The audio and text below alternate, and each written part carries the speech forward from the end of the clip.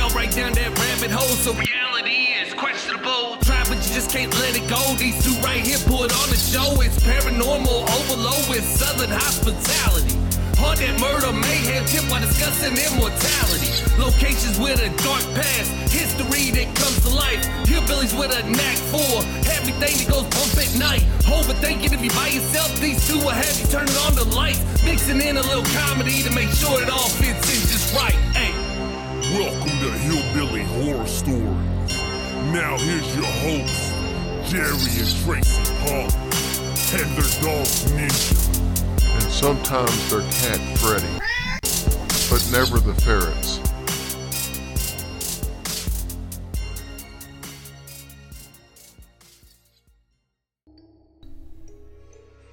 Tracy, we are so excited for our upcoming live event in Indianapolis with Tragedy of Cinema and Middle Aged and Creeped Out. Yes, we're looking forward to seeing all of you. I'm Todd. I'm Nate. And I'm Sean, and we are middle-aged and creeped out. We are looking forward to sharing some creepy stories with all of our hometown listeners. I'm Jimbo with the Tragedy of Cinema. And I'm Kyle, also with Tragedy of Cinema. Indy is also our hometown, and we have the perfect horror movie to break down for you guys. Come out and see us on Saturday, July 16th at the VFW on South Lockburn and help veterans at the same time. All 3 shows are clean, so this is a family-friendly event. Tickets are just $20. Seating is limited, so get your tickets now at hillbillyhorrorstories.com. Hey guys, welcome to episode 309 of Hillbilly Horror Stories. I'm Jerry. And I'm Tracy. Tracy, we've got a fun show lined up for you tonight. Alrighty, hope so. Obviously, we want to start by thanking all of our military and civil servants of our allied forces all over the world, no matter which country you represent.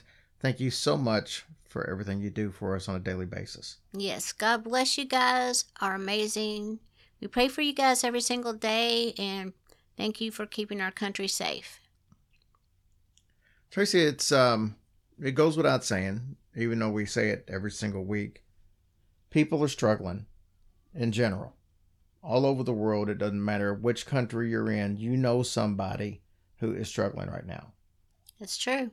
Reach out to them and just ask if they need an ear, ask if they're doing okay.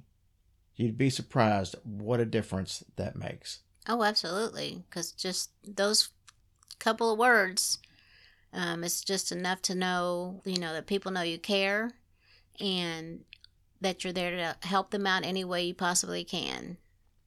Obviously, we are more than happy to talk to you if you need somebody that you feel like is maybe out of your initial circle that you want to remain a little bit private, but you still want to talk to somebody. We're here. The group is there, 5,500 people strong, just ready to give you encouragement at a moment's notice. Yeah. So we got lots of people you can talk to.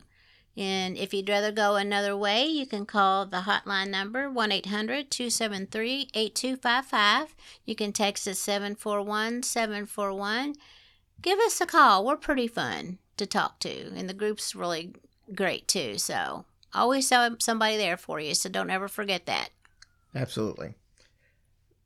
So Tracy, I was at a grocery store a few days ago, and there's 4 or 5 of the staff there at the grocery store listen to the show. Mm-hmm. And one of the gentlemen said, "Hey, do you remember that show that you did on ghost pets back in March?" And I had to think, because it was actually an episode of Eerie Encounters where I just had a bunch of different people's experiences with their pets that they felt like have come back. Anyway, he loved it and suggested that we actually do a regular HHS episode on that particular topic, because he likes the storytelling aspect more than the just reading somebody's story. And I get that. So tonight, he's going to get his wish. Oh, well, good. Because we're supposed to go spend some time with some animals today. And we're going to see our buddy, Carrie Kennedy, who is the pet psychic. She's also a human psychic, people, so get your readings from Carrie. Yeah, very excited. But she's going to be out there, so this kind of goes perfect for what we're going to be doing. Oh, my gosh, you guys should see all the animals she has. Oh, your heart just is so happy, and I'm like, gosh, she's so lucky. Like, she's holding like a raccoon, and yeah, it's a place that they take in animals, and they're having a cookout to raise money for their little shelter, and so we're gonna go out there for them. Yeah, it's going to be And fun. she's doing readings and stuff out there for them. Awesome. All right, so I did some digging. Most of these stories are shorter, as you would expect, but I think you guys are really going to enjoy them. After we do the stories, we have a very fun talk with Paul Lanner from Hunters Against Hate. Oh, okay. And I just recently found out, I knew who Paul was by name. I didn't know him personally. Mm-hmm. And I knew the organization because it's been brought up to me a few times. And then lo and behold, Paul actually lives right here in Lexington, where we live. He's not from here, but he lives here now. No kidding. Yep. So we had a really cool conversation. He's got a big event coming up in Lexington in a few weeks, and we're going to talk about that and some of the special guests he's got coming out. He does have some cool special guests. And for example, Tracy didn't know, God love her, but What? the very beginning of the original Night of the Living Dead, the black and white version. At the very first scene is a brother and sister that are walking around the cemetery, and the guy's ribbing his sister. He keeps saying, "They're coming to get you, Barbara. They're coming to get you." And then you can see a zombie actually walking around, but you don't know at the time it's a zombie. And he keeps messing with her, and she keeps like, "Stop it, stop it." Anyway, he's got those two from the original, from the, I think 69 was, I think, when that came out. Get out of here. But he's got both of them coming, and he said this will be the first time they've ever been at a convention together in the same room. Well, are you serious Yeah. after all these years? But then he's got people coming from Nightmare on Elm Street and awesome. How fun is that? a bunch of other stuff. Yeah, really cool. And he's going to have goats out there. He's got a thing called mimosas with goats. Oh, you had me at mimosas with goats. That's all I need to know. All right. So Tracy, first and foremost, before we get into the stories, do you believe that pets can visit after they've passed on? I do. I believe they can. Well, some religions believe that animals have no soul. Therefore, that would be impossible for them to be able to come back as a ghost or something like that. How could they have no soul? Well, I think some of that goes back to biblical times, to when, especially like when you also talk about how some people won't eat pork, Mm-hmm. because I think God took the demons in the Bible and cast them into the pigs. And I'm not up on my Bible history anymore, but I think because he was able to cast them into the pigs because the pigs didn't have souls, and but that whole casting of demons into the pigs was why a lot of people, some religions won't eat pork. Well, I had no clue that's why. But I'll be dang. But so a lot of religions don't believe that animals have souls. Therefore, they're just here. Now, I don't believe that. I believe that animals do have souls. Me too. And like I said, and I'm sure Carrie Kennedy obviously feels that way because Yeah, because she says, hey. She does readings and Yeah, stuff. she on say, the context. hey, you cute dog with that beautiful soul. Right. There's also so many sightings of pets that have passed on that you almost have to believe that they're no different than humans as far as that aspect goes. Mm-hmm. Is it so hard to believe that a pet that you've had such a strong bond with in life would want to come hang around to help comfort you after its death? I don't think so. I think it would be very nice. Is it hard to believe that Ninja's snoring as loud as he is? No, that's not hard to believe at all. So let's discuss a couple of these sightings. This first one shows that sometimes a beloved pet can be around and everyone know it but you. No way. This is the story of Rex. Now, Rex was a dog that belonged to author Albert Payson Terhune. Now, Albert bred collies, but he was also an author, and he wrote several books about collies. Loved them. He was a very successful breeder at his kennel called Sunny Bank Kennels in the early 1900s, and that was in New Jersey. His breeding line was so popular that it still exists today in rough collies. Well, there you go. So, been around. Yeah. Oddly enough, his pride and joy, Rex, was not his prettiest dog by any means. And for that matter, it wasn't even a purebred collie. Ah. Rex was a mixed breed with a very ugly facial scar. I don't know how he got the scar before you ask, because I know that's coming. Oh. So I have no clue how he got it. But this dog was extremely close to Albert. He would curl up at his feet anytime Albert was typing away at his typewriter. Unfortunately, Rex passed away in 1916. Now, Albert was completely devastated by this. Matter of fact, he wrote a book about Rex as a tribute called Lad, a Dog. Very sad. So, do you think Ninja will come back and visit us when he passes? I don't know.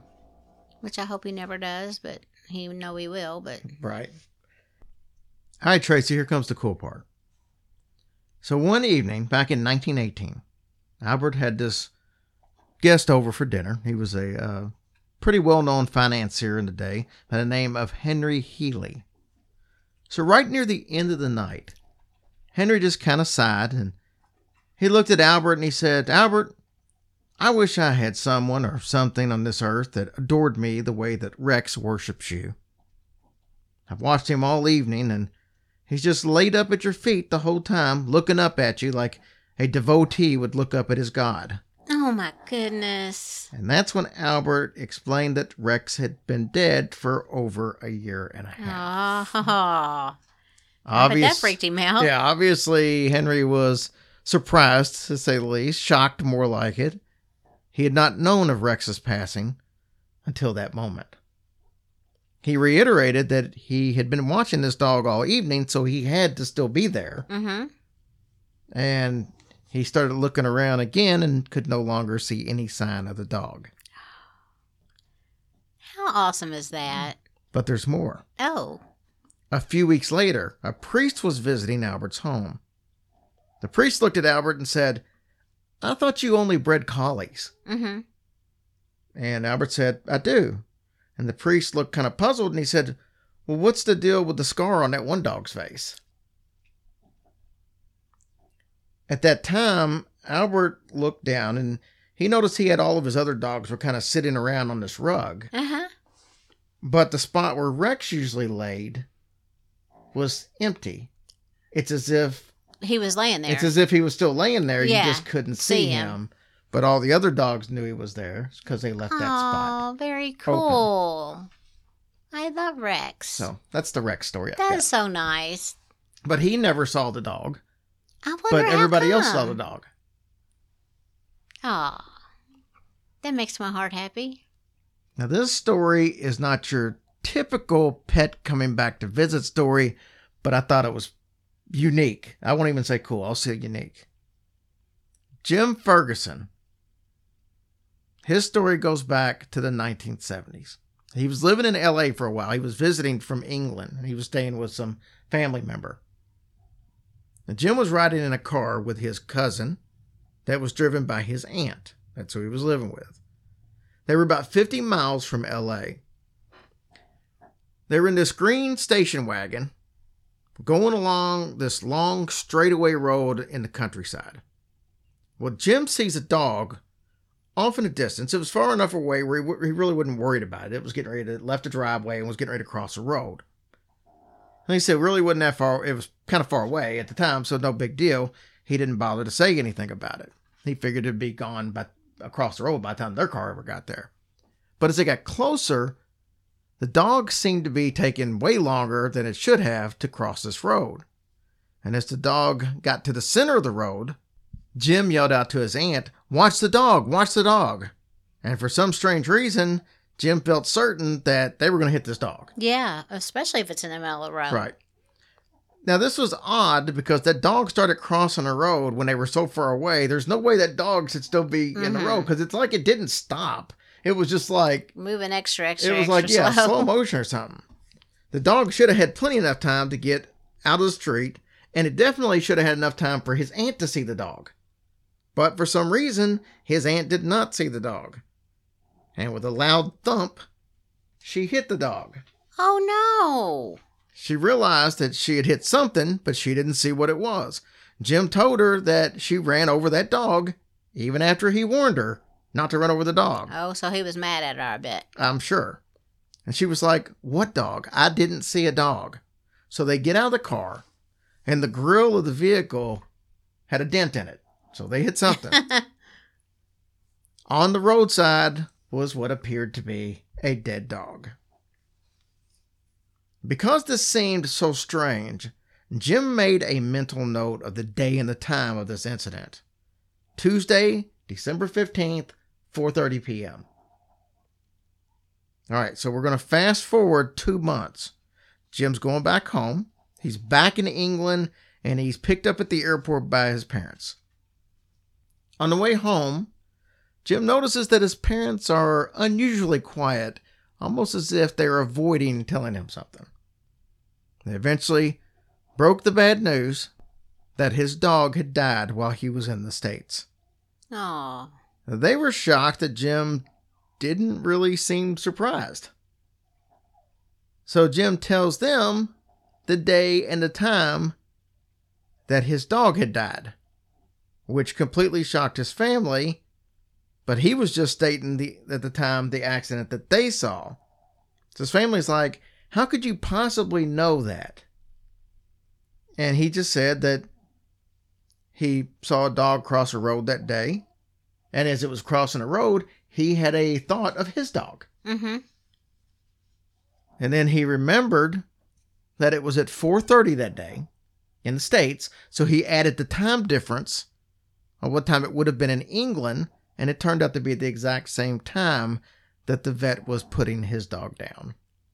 That is crazy. Jim wondered if this was just a coincidence, or had his dog wanted somehow to say goodbye. So Jim wondered if the dog in the United States was actually a dog at all, even though he saw it laying in the road after the fact. Well, I think it was him trying to say goodbye because, I mean, how weird would that be for something like that at the very same time, the very same day? And probably the reason he was going so slow is because he wanted to make sure he was there when you know what I'm saying, when the car got to him, so he could tell it. I get that. Wouldn't it make more sense though for the dog's spirit to just like appear rather than pop into a dog that's getting ready to get hit by a car? No, you're right. That would make more sense. Because I mean, also, how could it, if that was a real dog, how could this dog's spirit somehow pop into this dog? It's already got a spirit, so would it be like it was possessing it? Yeah. Well, that'd be kind of bad luck. Yeah. Here, let me possess this dog. Bam. So, I don't know. It's kind of odd. That's crazy. That's a cool story, though. All right, so we did 2 dog stories. You want to hear a cat story? Meow. That's cute. In 1997, Michael Cromwell had to have his 14-year-old cat, Yao, put to sleep. Oh, the cat's name was Meow? His cat's name was Yao. Oh, yeah. I thought you said Meow. No. I'm like, okay, well, that's original. This was June 5th, and this was in Israel. The cat had been diagnosed with cancer a few months earlier, and unfortunately, his health deteriorated very quickly. Oh, poor baby. So Michael felt the humane thing to do was to have the cat put to sleep. Michael was so sad about this tough decision. He found Yao on the side of the road in 1983. It was just a kitten, and it was about 4 or 5 weeks old. He immediately fell in love with the cat's colors and marking and took it home. From the very beginning, this kitten was very verbal. He would meow every time Michael would look at her. Oh. Every time. When he called her name, she would immediately come running for wherever she was at. Doing whatever she was doing, she would stop and run every time he called her name. Now, what's odd about this is as social as this cat was, she would only allow you to pick her up on her terms. Mm-hmm. So she still didn't like to be picked up. Yeah. She also liked to get under Michael's feet. Whenever he would be walking, this cat would literally go in between and out of his legs. So when he'd take a step, it's out, in between the two. And it would constantly do that. And sometimes it would cause him to trip or almost trip. So he was kind of used to this. It was the only cat he had that did this. He's had more than one cat, but that was the only one that did this. I had more than one cat at the same time? Yes. Okay. Yeah, at the same time, I'm sorry. Michael had never lost a pet before, and he cried all the way to the vet Oh, and I would all have the too. way home. Yes. He proceeded to be depressed over the next several days. He would do various things to try to keep his mind off stuff, and like cleaning up the house. That was his little new form of therapy, he said. On one of these occasions, he had just got through vacuuming and he was walking from the living room to the kitchen when he felt something between his legs and he almost fell over. He did have other cats in the house, like we said, so he expected to look down and see one of them, but there was no animal around him. And this felt so real that he knows something was there. Well, like I said, when he glanced down, no cats of any kind. He felt like it was Yao coming back to let him know that, hey, I'm okay and I'm still around. He said it was eerie and joyful at the same time. Now, on Sunday, September 21st, he was laying down. It was just before dawn. He was half asleep, half awake. You know how that goes. Yeah. He looked toward his bedroom door, which he usually kept shut during the nighttime while he was sleeping, and he wondered why it was open. In the midst of him pondering this, he felt something jump up on the bed and start walking towards him. Oh, how cool. He looked down, and it was Yao walking right towards him. He was able to actually cuddle and pet him. Yay. He was able to just stick his little nose into his fur. He said she was soft and warm and felt very real. He was elated and hoped that hopefully there's other pets can do that in the future when they move on. That's so cool. And he's never seen Yao since then. Oh, no kidding. It was just that one visit. One-time thing. Oh, I love that. 1984. Young lady by the name of Belinda Child. She had a strange encounter. So in October of that year, her orange and white cat had passed away. She buried it in her backyard. About a month later, it was November, she's standing in the yard. It's very cold and it's very misty outside, a little foggy. She noticed a small shape through the fog walking down the path towards her. Now, she could see that it was her cat walking from the spot where it was buried. It walked right up to her feet, and after a few minutes, it turned and walked back towards its grave. That's amazing. She said she never saw it again, but she was convinced that it was her cat, and none of the neighbors had a cat that looked anything like hers. So she feels like that this was her cat's way of saying goodbye. Aww.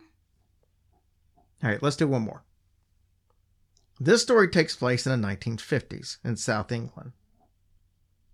Elizabeth was a young girl with a puppy. 3 years old to be exact. Sweet. I'm sorry, 4 years old. It was a golden cocker spaniel. And she absolutely adored this dog. Its name was Laddie. Cocker spaniels are beautiful. Yeah, and this was a golden one too. So nice, yeah. There was an extreme love with these two as they grew up together. Nice bond, okay? When Elizabeth started going to school, Laddie would always meet her at the same spot when she got home every day. This was away from the house, out in front of the gate. Mm-hmm. But the dog would always meet her out there at the same time every day. Does she go to school or something? Yeah, when she started going to when school. she's going to school? Yeah, this is when she was coming back from school. When Elizabeth was 11 and Laddie was 7, Laddie became very sick and had to be put to sleep. Oh, no. But a short time later, when Elizabeth would start arriving home from school, she started to see a shadow of her dog right in the spot that Laddie would always meet her. His shadow would then follow her up to the gate of her house and then disappear. Elizabeth chose not to tell her family about any of this. I don't know why, but she just didn't. So she kept having this situation happen. Laddie's shadow continued to meet her every day and walk her from the point of her getting back from school all the way up through the gate with her. How lucky is that? As winter started coming on, of course, it starts getting darker earlier. Uh-huh. Elizabeth's dad offered to come walk her home in the afternoons. Elizabeth told her father that there would be no need for that because Laddie would be meeting her at the same spot that they always did. She was expecting her father to be kind of shocked or curious or whatever the situation, whatever his response might be, but he replied with, "Oh, so you've been seeing him as well." Dang! It seems that Elizabeth was not the only one in her family keeping a secret. Yay!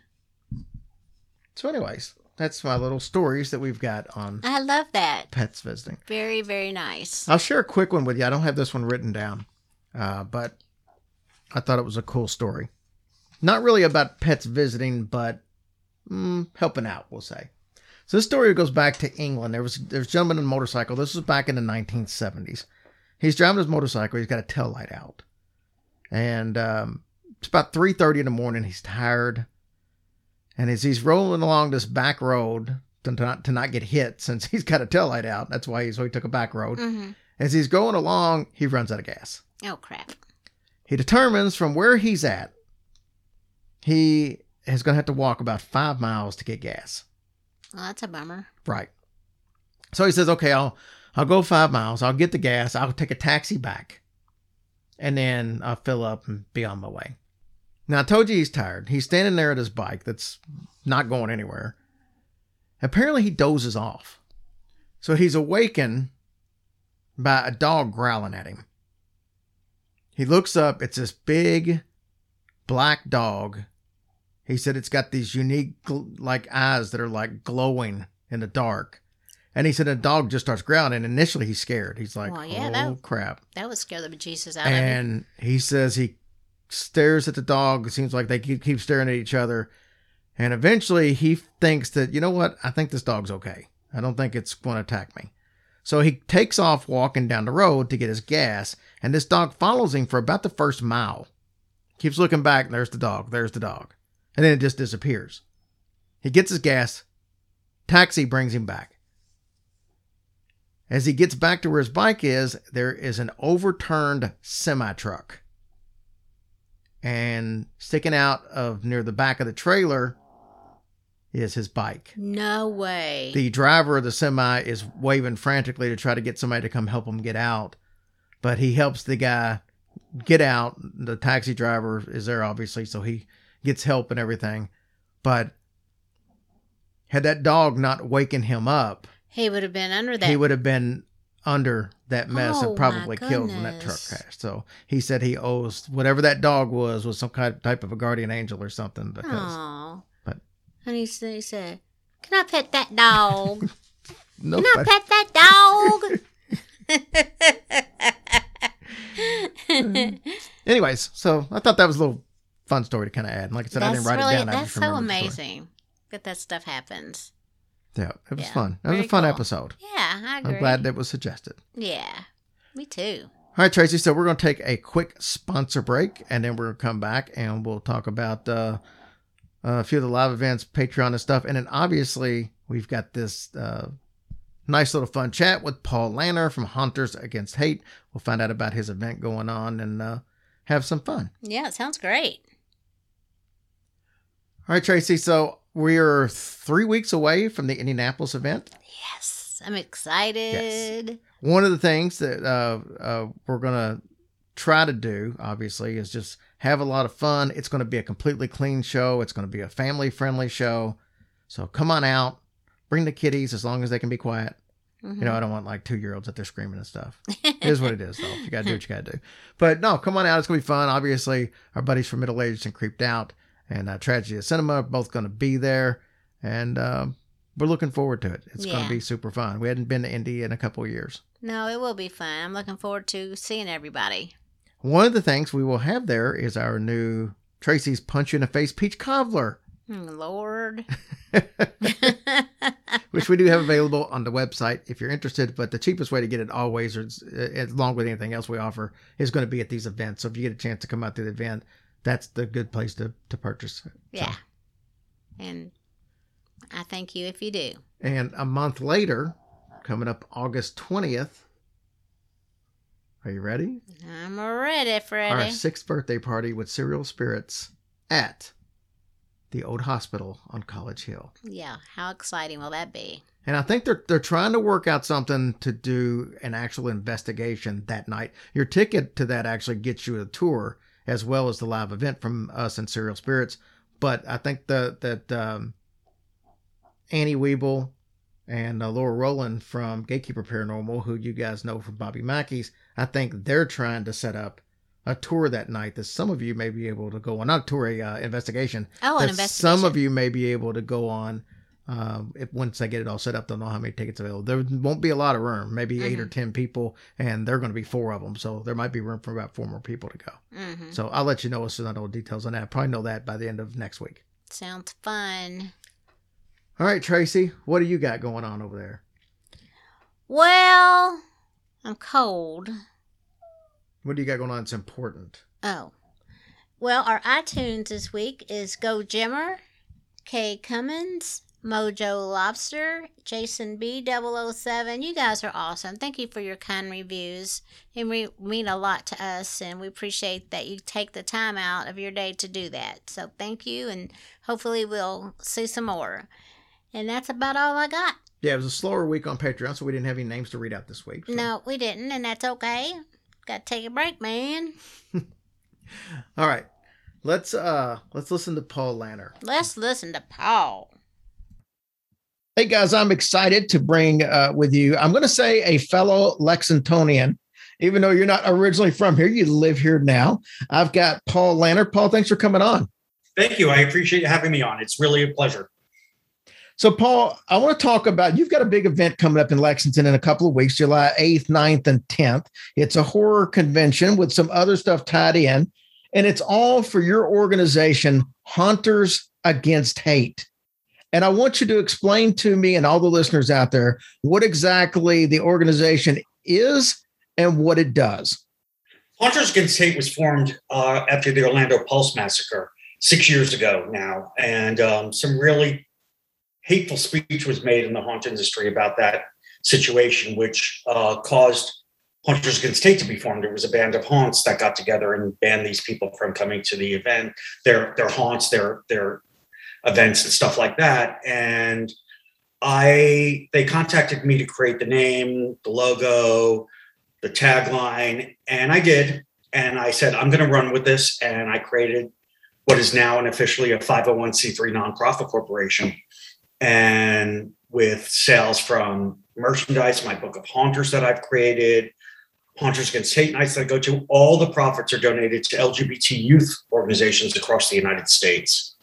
So, and to date, I've raised over $50,000 for that, which is fantastic. That's phenomenal. So how long have you been in the haunt industry yourself? 9 years. Before that, I was a haunter. I did haunting at a place called Nightmare on Edgewood in Indianapolis, Indiana. And I also did advertising design for them along with some other haunts in Indiana. I've done some design work for Haunted Hotel. I've done some design work for American Horrorplex or 7th Street Haunt, but it was known as at the time, stuff like Fear Fair in Seymour, Indiana. So I've been almost 10 years now. Nice. We spent some time last year at American Horrorplex. They invited us out for their media night, and we had a fun night out there. Matter of fact, there was, I can't think of their name. I'm like the worst interviewer ever, apparently. But no, there was a group out there that they do, they bring in animals. So they had like goats and stuff like that. Do you know the name? Butterfly Valley Rescue. Yes. And we spent so much time out there. And then we actually found out that we had a connection because, but I won't get into the connection we had, but we actually had a connection that we would have had no clue that actually tied us together. And it was pretty cool. But yeah, they take these animals in and they rescue them. And they had like a goat that only had 3 legs out there. But yeah, I mean, I'm an animal freak. So I literally spent half my time at the haunt out there with them animals. They're going to be at my event. Awesome. Yes, they are coming to my event, and I'm actually Saturday morning and Sunday morning. I'm offering something called Goat Moses, where you can have mimosas and interact with the goats and pigs. Well, that's a new one. It's a separate ticket, and after you deduct, say, the cost of the mimosa, the balance of that ticket I'm donating to them so they can help with their goats and pigs and stuff like that. So, well, I want to get into the event. First of all, we covered again. It's July 8th, 9th, and 10th. It's in Lexington, Kentucky at the Clarion Conference Center. And for those of you listening who came out to see Tracy and myself at CryptidCon, it's at the same location. So you'll know that place. And there'll probably be some of the same people that you've seen vendor-wise and stuff will probably be at this event. So tell me about some of the bigger names that you've got coming out to your location. Because one of the ones I'm really excited about with the Nightmare on Elm Street's obviously got a connection there, but the Night of the Living Dead stars are the ones that I'm excited about. Tell me a little bit about who you got coming. Well, like you mentioned, Night of the Living Dead, I have Russ Striner and Judith O'Dea, who played Barbara and Johnny, the brother and sister, in the beginning of the original Night of the Living Dead from 1968. Both are going to be there. This is the first time they're going to be at a convention together in Kentucky. They've never been. Wow. So that's pretty exciting. And I have 4 of the actors from Romero's Day of the Dead coming to it. Laurie Cardill, Jarlath Conroy, John Amplis, John Amplis played the father in the Father's Day segment of Creepshow. He played the lead character Martin in Romero's Martin. He's been in a lot of stuff. And then I have Tazo Stavrakis, who has done a lot of special effects stuff with Tom Savini. A little side tidbit about that is Tazo, when in Friday the 13th, when Mrs. Voorhees' head is chopped off and you see her hands going like clenched, that's Tazo's hands. So a little trivia there. I have Mark Patton, who was in Nightmare on Elm Street 2 coming. Brandon Crane, who played young Ben in the original miniseries of it. Ricky Vitas, who was on Sci-Fi's Face Off, makeup artist, special effects makeup. He's coming back for a second year. He was here last year. And then Miko Hughes, who played the young Gage in the original Pet Sematary, the little kid. He's going to be here too. How old is he now? He's got to be what, like in his 30s? 30s? Yeah. Yes. Yep. So those are the celebrities coming, which is fantastic.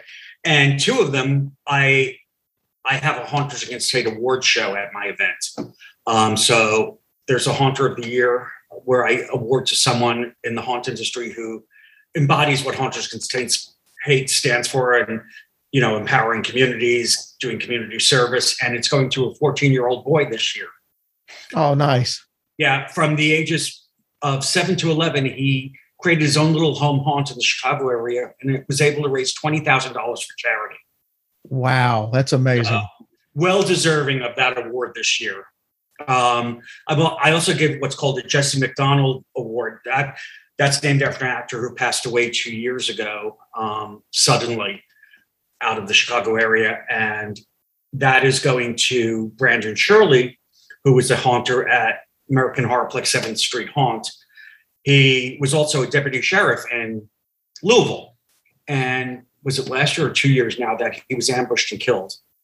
So that was actually my tie-in with the people with the butterfly, because I actually am also ordained, and I married his brother, Jake, and his wife Sierra last Halloween at in Brandenburg, or not Brandenburg, Bardstown, right outside of the old Jailers Inn and the cemetery.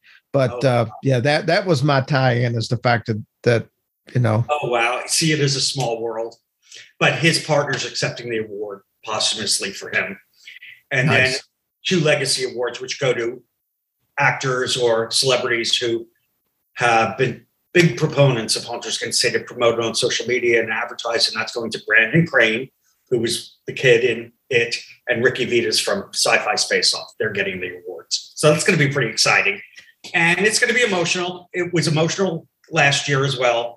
But this one's really going to be emotional. But that's what it's about. That's what my event's about. It's making everyone feel welcome. It's not your typical haunt con. It's more like a not family oriented, I shouldn't say, even though it is, but it's like everyone feels like family. Let's put it that way. Right. Everybody's included. Right, exactly.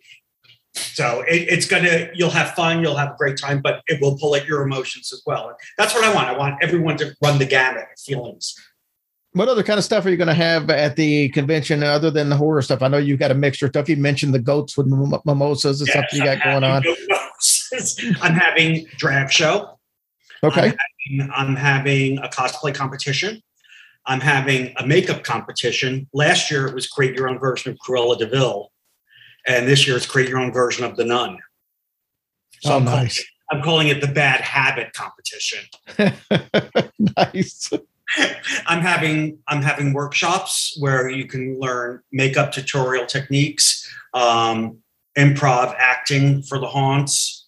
I'm having karaoke competition, which should be fun. The Rock and Metal Academy of Knoxville, Tennessee is coming up to host that. So that should be pretty exciting. Oh, yeah. Yeah. And the other cool thing is Wicked World Scaregrounds, that is based in Nicholasville. They are opening Friday night after my event for special Horrors of Hollywood that you can go through the haunt, and it's open to the public. But if you get the tickets at my event, it's cheaper, and it's a full staffed haunt. So you're going to get scared. You're going to have Freddy Krueger chasing you and Pennywise and all these different characters. So pretty cool. Now, are you going to have like the celebrities out there? Are there autograph sessions and all that stuff too, or is it? It's just go to their booths, get the autographs, photo ops, stuff like that. I don't want to do like where you have to like line up in a line to do these professional photo ops. It's like in out. I think that's very impersonal. I want everyone to have their time with the celebrities and enjoy and interact with them accordingly. Oh, the other fun thing is last year I had this guy and he's coming back this year, and he's originally from Kentucky. He lives in Connecticut now, but he portrays Edgar Allan Poe. And he will be performing as Edgar Allan Poe on stage, where he tells you the history of Edgar Allan Poe, does a reading of an Edgar Allan Poe story or poem, and then you can meet and greet with him afterwards. Oh, that's cool. Yeah, he's awesome, amazing. And maybe he can tell us how he actually died and solve that problem. Hey, yeah, I think someone should ask him that. Or you can just say, I'm not dead. I'm really Edgar Allan Poe. Right. So I just try and keep the whole thing interactive with all these different, like, out of the ordinary things going on that you would not expect at a horror event or convention. You know, you don't get drag shows all the time. You don't get a nun makeup competition, and you certainly don't get goats and pigs. No, not unless there's yoga involved, and I'd prefer that not be the case. The funny thing is about people are so excited about the goats. It's blowing my mind. Even the celebrities are like, oh, we're just going to sit and play with the goats. I'm like, no. You can't do that. My sister-in-law got a goat like 2 days ago. I literally posted a video of me out of it. As soon as you walk away, it starts crying, and it sounds just like a person when it's crying. And then until you walk up on it, and I was like, I couldn't wait to go over there. And I'm a goat freak. So, I mean, I understand where they're coming from. I'm excited because there's possibly maybe that's where we met, because I was at media night as well at American Horrorplex. It's a very good chance that's what it was. Very possible that I was right there with you with the goats, because that's where I spent most of my time as well. So we're going to get back to the event before we get off here and tell people how they can get tickets and all the good stuff about that. Let's talk a little more about you. You obviously are a horror movie, freak, horror in general. You've showed me a bunch of your tattoos that you've got from, on one of your arms is nothing but Hollywood horror tattoos and stuff like that. What got you into horror? Did this start at an early age? Are you a paranormal fan at all, or is it strictly more on the horror movie side? No, as a kid, growing up in New York, I would watch creature features in Chiller Theater as a kid. And, I was riveted by the Bela Lugosi and Boris Karloff, Black and White, Frankenstein and Dracula and the Wolfman and all this stuff. So I've always loved horror since I've been a little kid. I don't remember the company, Aurora Models, that used to put out these different creatures. And yes, my dad would make them for me when I was a kid. Always always loved horror and science fiction. I was glued to the TV with Land of the Giants and Lost in Space and stuff like just always a fan. And I've just carried it through. I mean, it's always been my favorite genre, and my regular job, I work in the film industry. So even though I can't specifically request what to work on, I prefer working on horror, but I've gotten to design some really cool packages for horror movies and stuff through the years. So it's pretty cool. Paranormal, I'm intrigued by it. I haven't done a lot of it. Last month was the first time I did a full-on overnight investigation at Waverly Hills, which I found cool. interesting. Yeah, it was an 8 p.m. to 4 a.m. event, and it was private. There were only 10 of us in the entire building. So I found it quite fascinating. It's like I would do it again in a heartbeat. I would be asleep by 12. That's typically the way I roll. At one point, I'd say maybe 2. I clocked out and went on the couch in the office area. I was like, okay, I'm tired. I like paranormal investigating in small chunks. I can't do it overnight. We spent the night at the Sally House in Atchison, Kansas, and by 11 o'clock, I was in bed. Literally, I was just laying there in bed. Let's go to bed. If something happens, they can wake me up, but I just can't do it, man. I'm not young anymore, and I can't stay up all night long. I get it. I do. They have a video of me laying on the couch with a hoodie over my head snoring. I'm like, thank you. That's really kind. Pretty funny. So tell me some of your coolest haunt stories. So I know you've probably got some of this happened that just I wouldn't expect it, or this is a funny story, or this kind of freaked me out. I'm sure you've got some stories with all the years you've been in it. So I used to scare and do the advertising stuff for Nightmare on Edgewood in Indianapolis. And I suggested them an idea for a section of the haunt, and they actually built it, which had it was about real phobias. So we had a real snake room, real spiders. And I worked in the snake room, and this is a haunt where we could touch you. So we had the snakes in cages with snakeskin hanging and everything, and it was very dark. But I was underneath the cages where people couldn't see me, and I had black gloves on. And as people started walking through, I would grab their leg like a snake. So I had 2 people pee on me. By accident or on purpose? By accident. Trust me, by accident. That's got to be pretty pre-planned to do that on purpose. I had another woman come through with her 2 kids who were like 8 years old. And I grabbed her leg, and I hear a bottle drop out, and a bottle of wine shattered on the floor.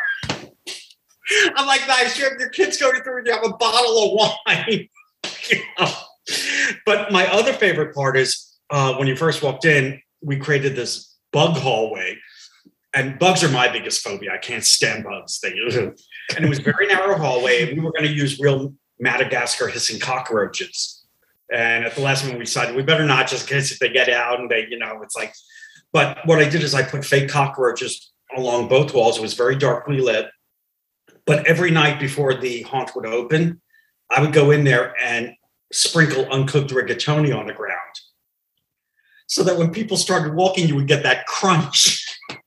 That's genius. You could hear people screaming from outside when that first crunch hit. Yeah, because they couldn't see it was rigatoni. It was too dark down on the floor. So all they were getting was that crunching sound and that feel of the crunch. I was like, amazing stories there. But yeah, the way people freaked out over the snakes was cracking me up. I mean, you had people would walk in and like against the wall, like frozen solid. I'm like, really, snakes? But people have an exorbitant fear of snakes. And one night, I had stepped out for a minute, and there was another guy at the end of the hallway. And I came back, and I'm looking. I'm like, where's the snake? There's one snake missing. And it had gotten out. We had to shut down that section. And we found it up near the ceiling. It was about 2 inches from people's heads as they were walking past. Oh, man. I said, oh, my God, could you imagine if that thing would have dropped on someone? but that was really a highlight for me doing stuff like that. I was generally a queue line actor, so I would sneak up behind people with a shovel and scrape it along granite behind them, and that would send them over the edge and screaming. Just that metal against granite sound, especially when you're not expecting it. Pretty amazing. Isn't it amazing? Speaking of being like a queue actor like that, isn't it amazing what a chainsaw does to a crowd now ever since the movie Texas Chainsaw Massacre came out? Because that probably, if that movie didn't exist, you could probably walk up with people with chainsaws and they'd be like, what the hell is this guy getting ready to cut out a tree? Or it wouldn't even scare them. No, you're absolutely right. It's amazing how that film changed chainsaws into this weapon of mass destruction. It's so true. And my other favorites is when I lived in LA. I lived in LA for 17 years, and then I lived in Vegas for 7 years. And I used to go to Knott's Scary Farm in Buena Park, California. That was my tradition to go the first night it opened. I went for 22 years in a row. And the first year I went, I didn't know what to expect. It's something I had never been to. And I went with two of my friends, and we go into this haunted house. And we're walking down this hallway, and we get to the end of the hallway where you say make a left. But the wall at the end of the hallway was actually a two-way mirror, window, whatever. So it lit up, and this monster came flying into the window, which sent me flying backwards. And because everyone was so stacked behind me, we all went down like dominoes. So you had like 10 people laying in a hallway. I said, I can't even imagine how that actor must have been laughing at that. But that startled me. And after we all got up and brushed ourselves off, I thought that was just, I'm like, that's brilliant. That's genius. But I always loved Knott's Scary Farm. It was just a lot of fun. That big amusement park where you could do the roller coasters and stuff like that, and then do the haunted houses. It's fun. You mentioned the haunt up in Indianapolis in the room where you could touch people and stuff. It brings up, I would say, probably some controversy in the haunt industry. We had Russ McCamey on about 3 years ago. I know. But I always have to ask people. I don't talk to a lot of people in the haunt industry, at least not on the show. And so what are your thoughts? And I'm not going to say Russ particularly, because you may not want to throw somebody under the bus, but what are your thoughts on the type of haunted houses that some people say are less haunt, more legal torture because they sign a waiver? What's your thoughts on just that whole thing, whether it be Russ or anybody else doing that type of a haunt? Here's my attitude with that. For me, I don't consider them haunted attractions at that point. They're more like endurance tests to me. It's like they're nothing really related to the haunt industry. If you have haunts that can touch, like where I worked at, there's still rules and regulations you have to follow, even though you're touching someone. It's like you can't inappropriately grope someone, or you can't do something that's really going to injure someone. You can't. All you're doing really is just breaking that fourth wall. So people, you can take someone by the shoulders and move them aside, or separate people and stuff like that. But when you're talking about that extreme torture and signing waivers, I don't find that scary. It's unpleasant. It becomes unpleasant to be at that point. So that's what I always felt about the TV show Fear Factor. I'm like, I've got fears. What's that got to do with me eating raw pig intestines? I mean, that's not a fear. That's just disgusting. Unpleasant. Exactly. And it's like, I guess maybe for some people it is a test of their will or their endurance, and they want to do it. But I don't find anything enjoyable. What's enjoyable about that? You go to a haunt to get scared, but that's the enjoyment. That's your adrenaline. If someone's holding you down and threatening to pull your teeth out, no, I don't think so. It's like, at least give me Novocaine, so. Right. So it's a whole different realm to me. Now it's like taking horror movies. Now you're going, those are like the torture porn movies. Now we're going into like the Saw area and stuff like that. Right. It's like, it's a whole different Okay, so now since you brought it up, you're a horror movie fan and you go way back to classic stuff. We were talking about the TV show Night Stalker earlier, which you said was your favorite, and I was more of a Twilight Zone and Night Gallery fan, but I liked Night Stalker. Cool. I can always remember that one scene where he's riding and there's a motorcycle behind him and it's just a skeleton when it turns. I don't know why that scene just stands out to me, but I love those things. So what do you think of horror movie, strictly like Dracula type movies, Frankenstein type movies, and then you move into the slasher, the Friday the 13th, the Halloween?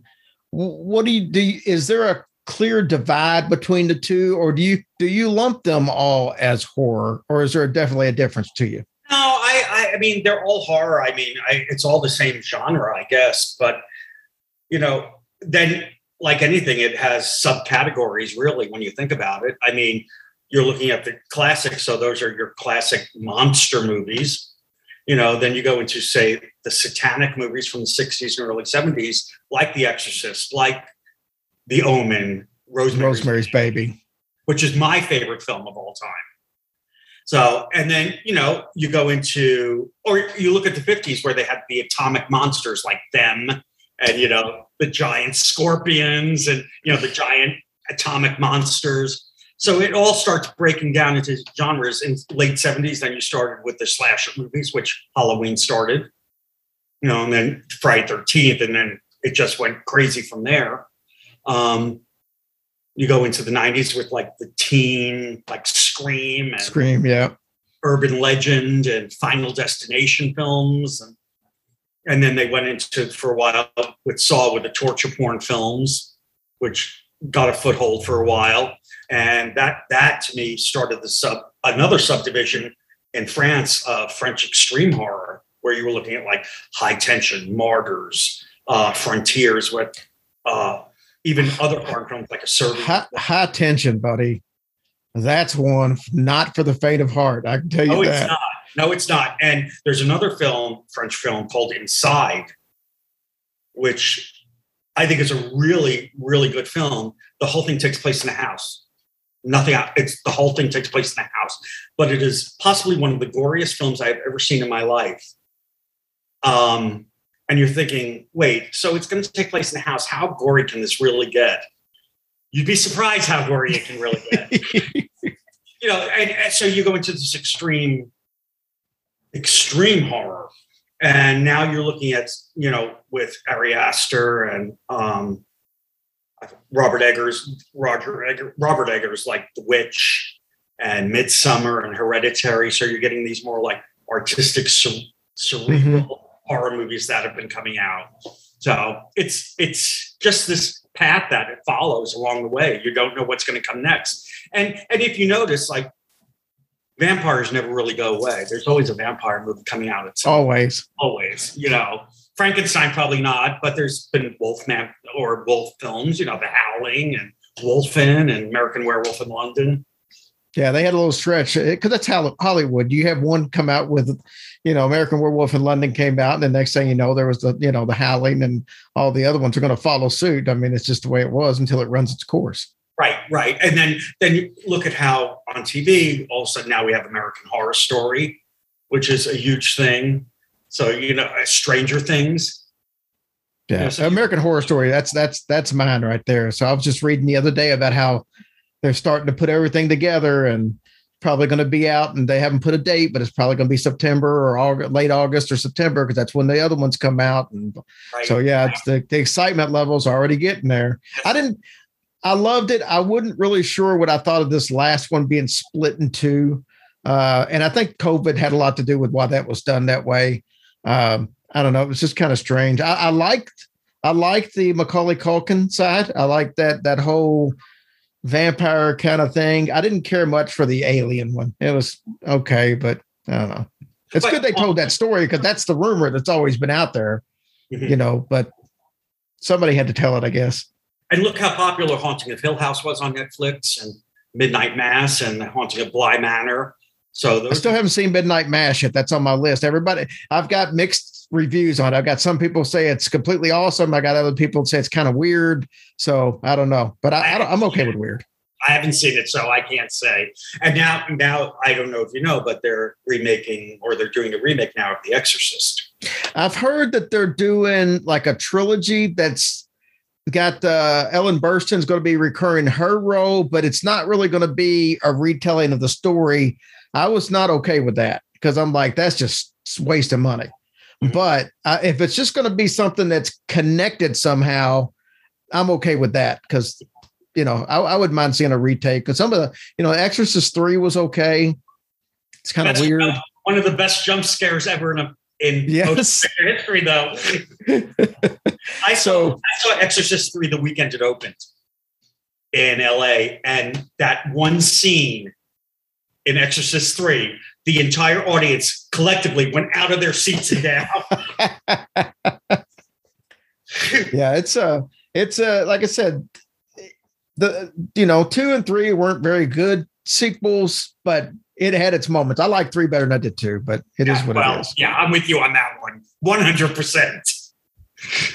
All right, we're speaking with Paul Lanner. He is with Haunters Against Hate. Has a huge event coming up July 8th, 9th, and 10th, Lexington, Kentucky at the Clarion Conference Center. Paul, how can people learn more about Haunters Against Hate? How can they learn more about the actual event? And I want you to touch on if they want to, let's say they can't come to the event, but they still want to help out Haunters Against Hate. What can they do? Well, there's 2 websites. There's HauntersAgainstHate.com, and there you can read about the organization. You can read about the organizations, the youth organizations Haunters Against Hate is donated to. You can see the members, the 2022 members who've signed up. And just all the information about Haunters Against Hate. You can make a donation on the main page if you want to, which is tax deductible because we are a 501c3. So that's the core website. If you want to find out about the event, you can go to HauntersAgainstHate.com, but there's also another dedicated site called HAHtheevent.com. And there you can find about the guests, the events, the scheduling going on, the workshops, et cetera, and you can buy tickets and hotel rooms right from that website. And if you get tickets before the event, you'll save $5 off if you order before the event and order on the website, go through Eventbrite. So that'll save you a little money.